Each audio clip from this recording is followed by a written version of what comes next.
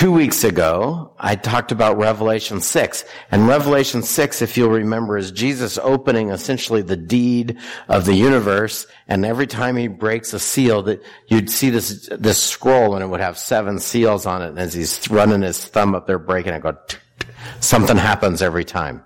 Well, there's a pattern in the book of Revelation that happens of all the 7s. There's 7 trumpets and 7 bowls and 7 woes and 7 thunders and 7 seals. And this is the pattern. They open 6, and then there's like a pause or an interlude. And we're in that interlude today. That's what we're doing. But if you'll remember, we had the 7 seals open, and it seems pretty dramatic what the world's going through. Every time you open something, 25% of this and 25% of that, and famine wages. Maybe you've lived in some spot in your life where you felt like there was a struggle or a hard spot and you just needed grace. One of the things that happens in this interlude is this. Revelation 5 was the throne room and Jesus in charge.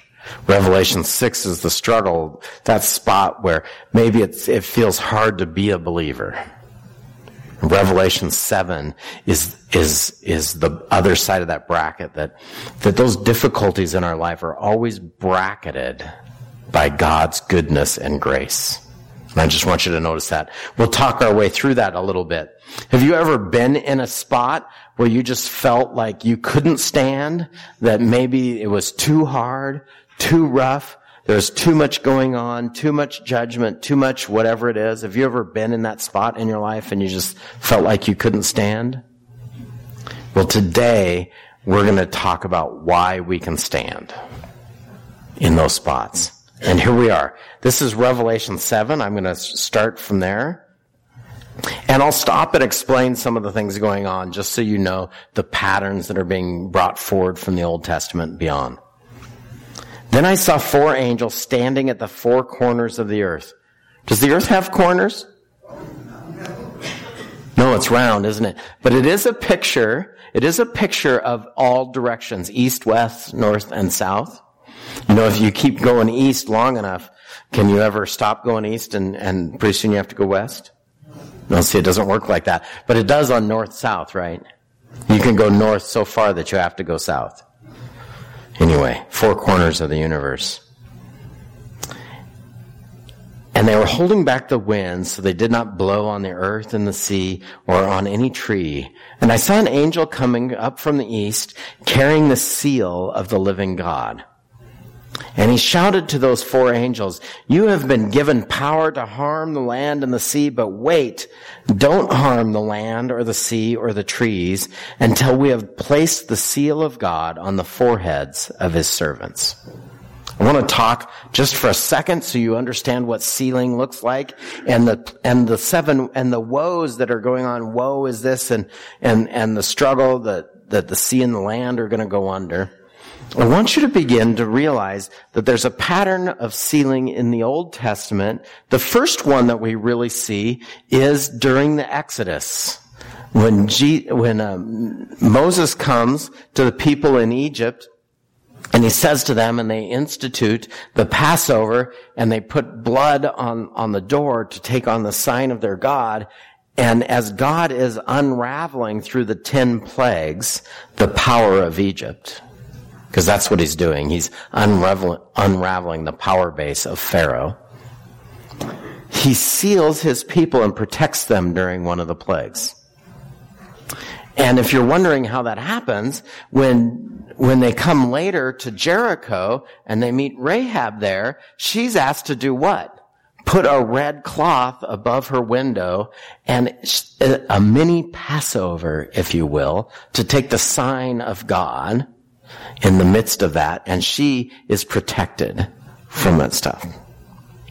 If you want more on this, you can go to Ezekiel chapter 9, where it says that God's going to come through Jerusalem, but before he does, he's going to mark all the people with his mark who mourn for what's gone on in Jerusalem, for the evil that's been done in the town. Before he clears everybody out, he's going to seal them on their forehead. That's Ezekiel 9. Or we could go like this. in the time of Rome, they had a position of priesthood in the Roman world called an asiarch, and they would represent the emperor in the emperor worship to make sure everybody pinched their little bit of incense in the fire at the right time. And they would wear a headband with the mark, with the symbol of the emperor or his face portrait on it. They were marked on their forehead. It wasn't actually a tattoo. It was, a headband. Like a sweatband, we would use that now, but they had that and they would tie it on. Marked in their foreheads. That's what's going on. It's also that we've just had 6 seals broken and then 1 seal made. Do you track that with me? If I confuse you with something, will you be happy to raise your hand and go, I'm confused, I don't get it? Would you do that for me? Would you do me a favor and do that? Practice. Okay, perfect. You know how to do that. So here we are. We've just had Jesus break 6 seals on the throne. On the deed, there's 1 left. And just as he does this, he says, don't do any of that until I seal my people. And I heard how many were marked with the seal of God. It was 144,000 were sealed of all the tribes of Israel. Numbers. Remember when I brought out my tool chest when we talked about numbers. Numbers in the book of Revelation are a little freaky. They mean certain things, but 144,000 is a big number specifically meant to be sort of uncountable. I need you to know that 12 times 12 is 144,000. That's tribes. And then 10 times 10 times 10 is 100,000, or the thousands. That's a lot. And the Hebrews like to rhyme meanings, not sounds. Like we, on the rain on the plain, and we rhyme words. They would rhyme meanings. And so he's about to say this, and I heard how many were marked, and then he's going to look up and he's going to see an amount. So that's a rhyme in the Hebrew world, the hear and the see. Here it is. From Judah, 12,000. How many of you have ever heard the tribes of Israel listed? You've heard that? Who's first everywhere else in the Bible? Why is Judah first here? Do you know? Something's different, isn't it? Do you know why Reuben is always listed first in the tribes of Israel throughout the Old Testament? He's the oldest, firstborn. Absolutely. So when you see something in the Bible and it's different, I want you to practice something else for me. Are you ready? Say this. When you see something different, go, I wonder what that means. Okay. So Judah, 12,000. From Reuben, 12,000. From Gad, 12,000. From Asher, 12,000. From Naphtali, 12,000. From Manasseh. Who's Manasseh? He's not one of the 12 sons. Manasseh is one of Joseph's sons. He's a grandson. I want you to say this with me. I wonder what that means. From Simeon, from Levi, from Issachar, from Zebulun, from Joseph, and from Benjamin. And after this, I saw a crowd, right? I heard a number, and I saw a crowd too great to count, from every nation and tribe and people and language sitting in front of the throne. Here's something else that's changed from the Old Testament. Most of you might not know this, but some of you might, that whenever they talk about Israel, they always start with tribe, and then they go to people, and then they go to nations, because, in Israel, it was all about who you were born to. That I'm from the tribe of Benjamin from my 13th grandmother way back over here, or something like that. They would track all that, and they knew that Jesus was from the line of Judah. Now that's tracking some stuff. I just want you to know, there's more than one generation between Judah and Jesus. Several actually. So many so that it becomes kind of difficult to track. I just anecdotally, or just a story to tell, my mom once had a friend who used to say that she could track her lineage all the way through the Middle Ages and into Jerusalem and then back out. She had all this stuff. And when you hear somebody tracking lineages through a Middle Eastern country during the Middle Ages, you should say, because most of them have been rubble at least more than once. And how do they have the records? That's an interesting question. Archaeology doesn't have a perfect record. It has some information, and then we have to sort of extrapolate out. Anyway, so here it is. It starts off with every nation, and then it says to tribe and people and language. This is what I'm hearing from the commentators. Now, commentators often have all sorts of ideas, but you should hear that Joseph is mentioned, and one of his sons is mentioned, and Dan is not. Why is Dan, one of the sons of Israel, not mentioned? Why is Manasseh mentioned, and why is Judah first? Now, there's a lot of theories about this. Not all of them have a bunch of grounding in Scripture. Some say Dan isn't listed because the Antichrist is going to come from the tribe of Dan.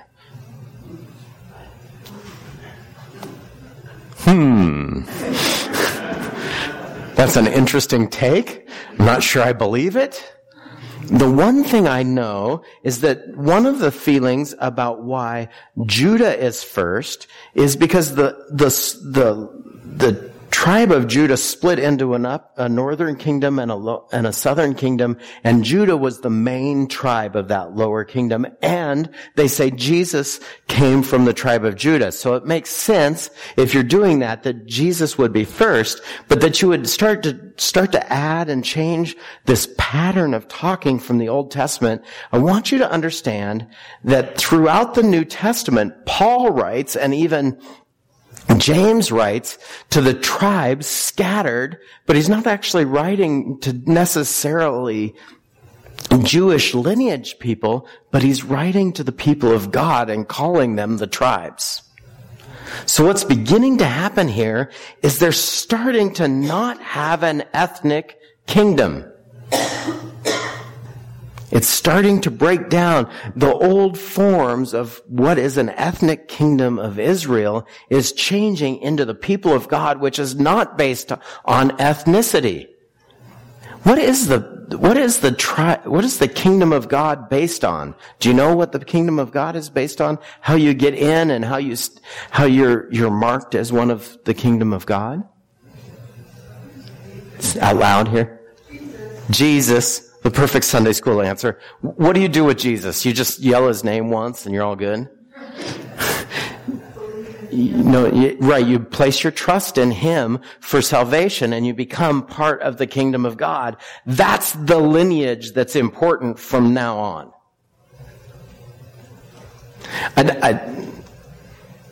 It's not who your 17th great-grandparent was. Phew. Do we all know who our 17th great-grandparent was? It's a little tricky on Ancestry.com to go back that far. It's a lot of hearsay. Anyway, so this is what's going on. So don't just say, The commentators are pretty much talking about a change in the type of kingdom and how it's formed from being a lineage-based or an ethnicity-based one into a trust-based kingdom. This is a big deal for us because why? Why is this a big deal for us? Why would I make a big deal out of it? Because we can become part of that kingdom. That's really good. Do you know what? I don't have in my lineage a 14-time removed great-grandparent that's Jewish. Now, some of you might. I don't. But God doesn't hold that against me and say, you're not part of the kingdom. He says, you've trusted in me, and that's how you become mine and I become yours. Here we are. What happens to these? We see this huge group of people standing in front of the throne and before the Lamb, and they were clothed in white robes and held palm branches in their hands. Have we ever seen anybody in the Bible hold palm branches in their hands? What did they do? They whacked their kids with them? It's like the Hispanic sandal idea. No, they yelled, Hosanna. Hosanna is he who comes in the name of the Lord. What do they do here? They say, salvation comes from our God who sits on the throne and the Lamb. Who's the Lamb? Jesus. So we're starting to do this, and they washed their robes, clothed in white robes, and held palm branches, and they were shouting with a great roar. I want you to hear this. Salvation comes from our God who sits on the throne. It doesn't come from your ethnicity. It comes directly from our God who sits on the throne and from Jesus. And Jesus, whose name, Yeshua in Hebrew, literally means God saves. Or, as one of my professors like to say, Yahweh to the rescue. Here we go. And all the angels were standing around the throne, and the elders and the four living beings, and they fell before the throne and their faces to the ground, and they worshiped God, and they sang, Amen. What's amen mean? That's the way it is. That's the way it is. Blessing and honor and wisdom and glory and thanksgiving and power and strength belong to our God. Sometimes when we praise God, we lose our ability to form proper sentences.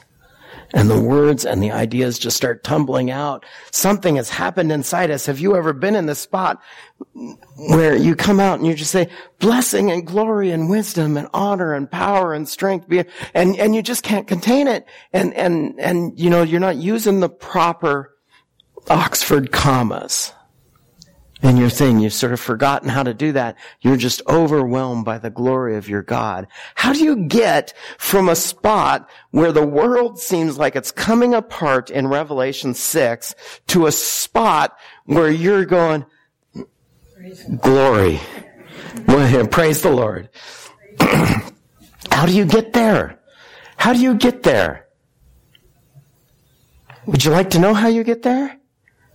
God comes around and he seals his people.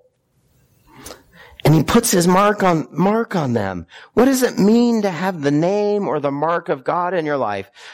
A couple of weeks ago, I talked about this, that there becomes a guarantee in our life when Jesus sacrifices, and he always lives in the throne room of God to make intercession for us, is one of the guarantees that we can have the mark of God on us. He's there in the throne room. Always, his sacrifice has always been accepted. He doesn't have to leave the room and make another sacrifice to come in. He can just stay in there, and as long as he's in there, his sacrifice on our behalf has been accepted, and it's in full force.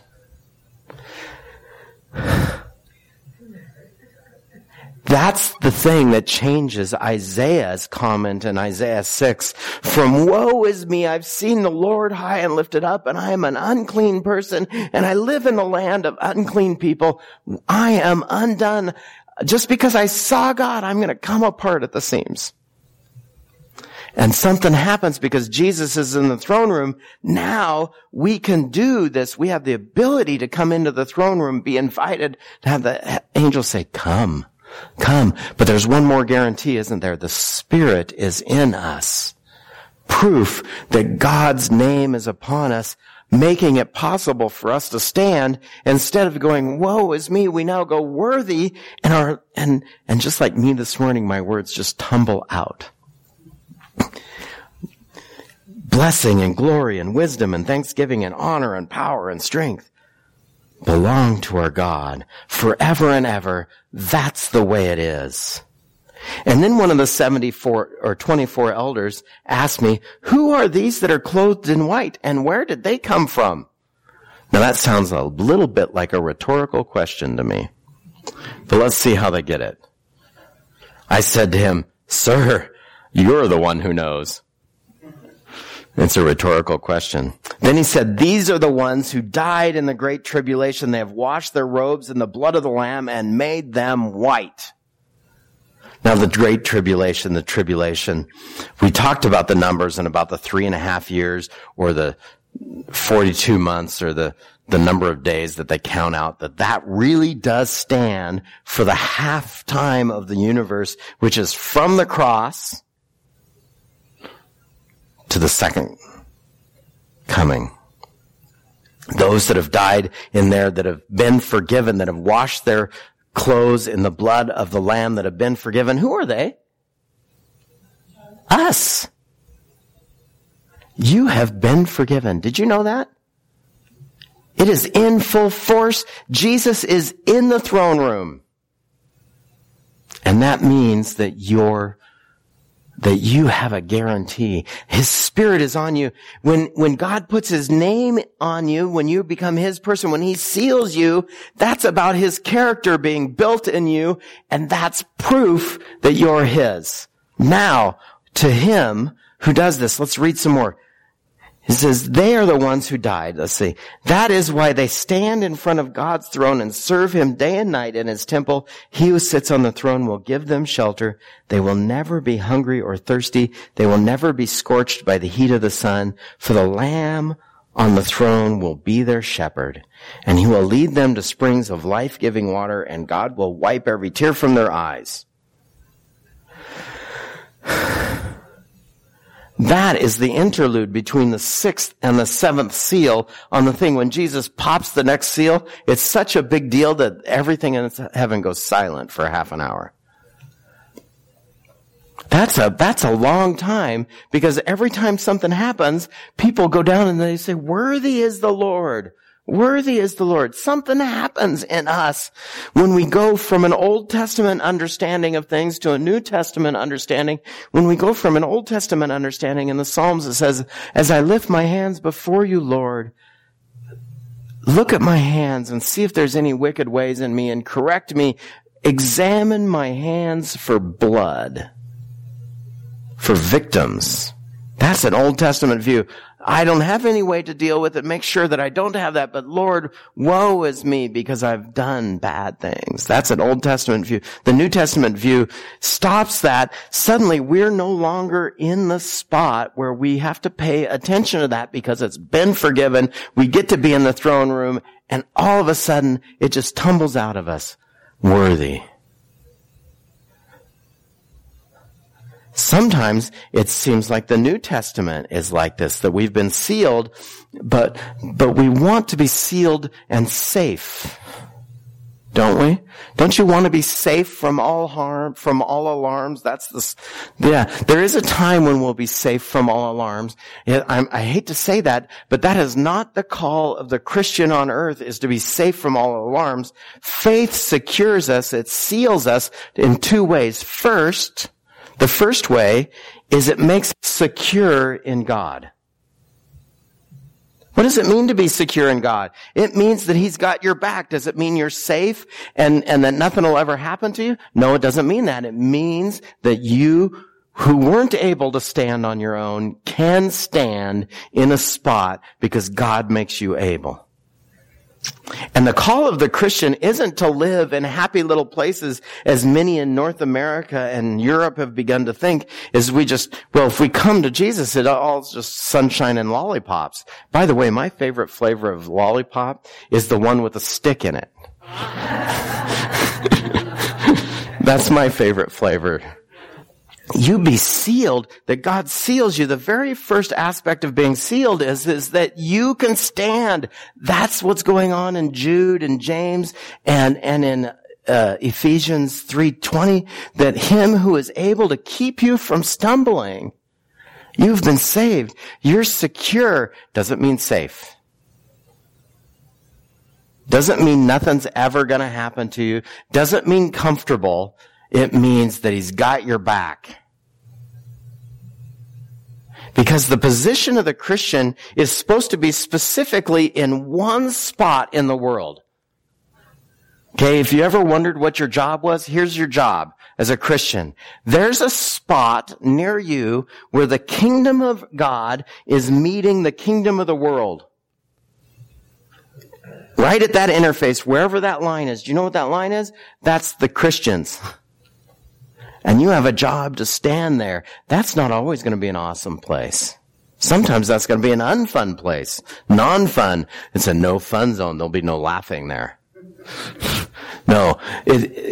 Have you ever stood in that place where it just, suddenly you were under attack, but you didn't know why? Well, sometimes you're under attack because you're God's person in a place, and all God wants is your witness there.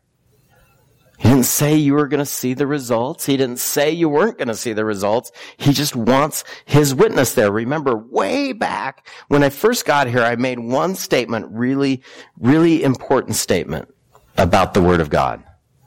There is no place, if I come all the way over here and I'm on a continuum and I'm on earth, right? This is the best place on earth. There is no place on earth so good that it no longer needs God's word to be heard there. There's no place on earth that doesn't need to hear God's word. It's so good, nothing can go wrong. Look, we live on earth. Something can go wrong here because we're here. I'm perfectly capable of making a mistake in the best of all moments. I need God's word in my life. All the word over here. Thank you. You too? Awesome. If I come all the way over here, that's not to say anything about these four sitting in this corner, okay? I'm just getting as far from that, because if that was the best place on earth, this is the worst place on earth. There's no place so bad on earth that God no longer wants his word heard there. And somewhere between here and there is where you stand. And you're the interface between God's kingdom and this world. Secure, able to stand, not necessarily safe. What's the second part of the ceiling? When his Spirit's in there, in you, you can stand there. Your faith is activated. Your ability to do it is there, and God's there to make it possible. Those are the two parts of the ceiling that are a big deal. When God seals you, he seals you so that your future is secure, so you can be active in the present. And then he gives you the power to do it. Let's just pray. Let's just pray. Lord Jesus, you've seen us in the difficult places. I ask specifically that you would now see us in the strength that you give us so that we can stand, and give us the power to stand so that we might stand and get used to standing. That our faith might be activated by your sealing of us with your Holy Spirit. Move in us, Lord. In your precious name, amen.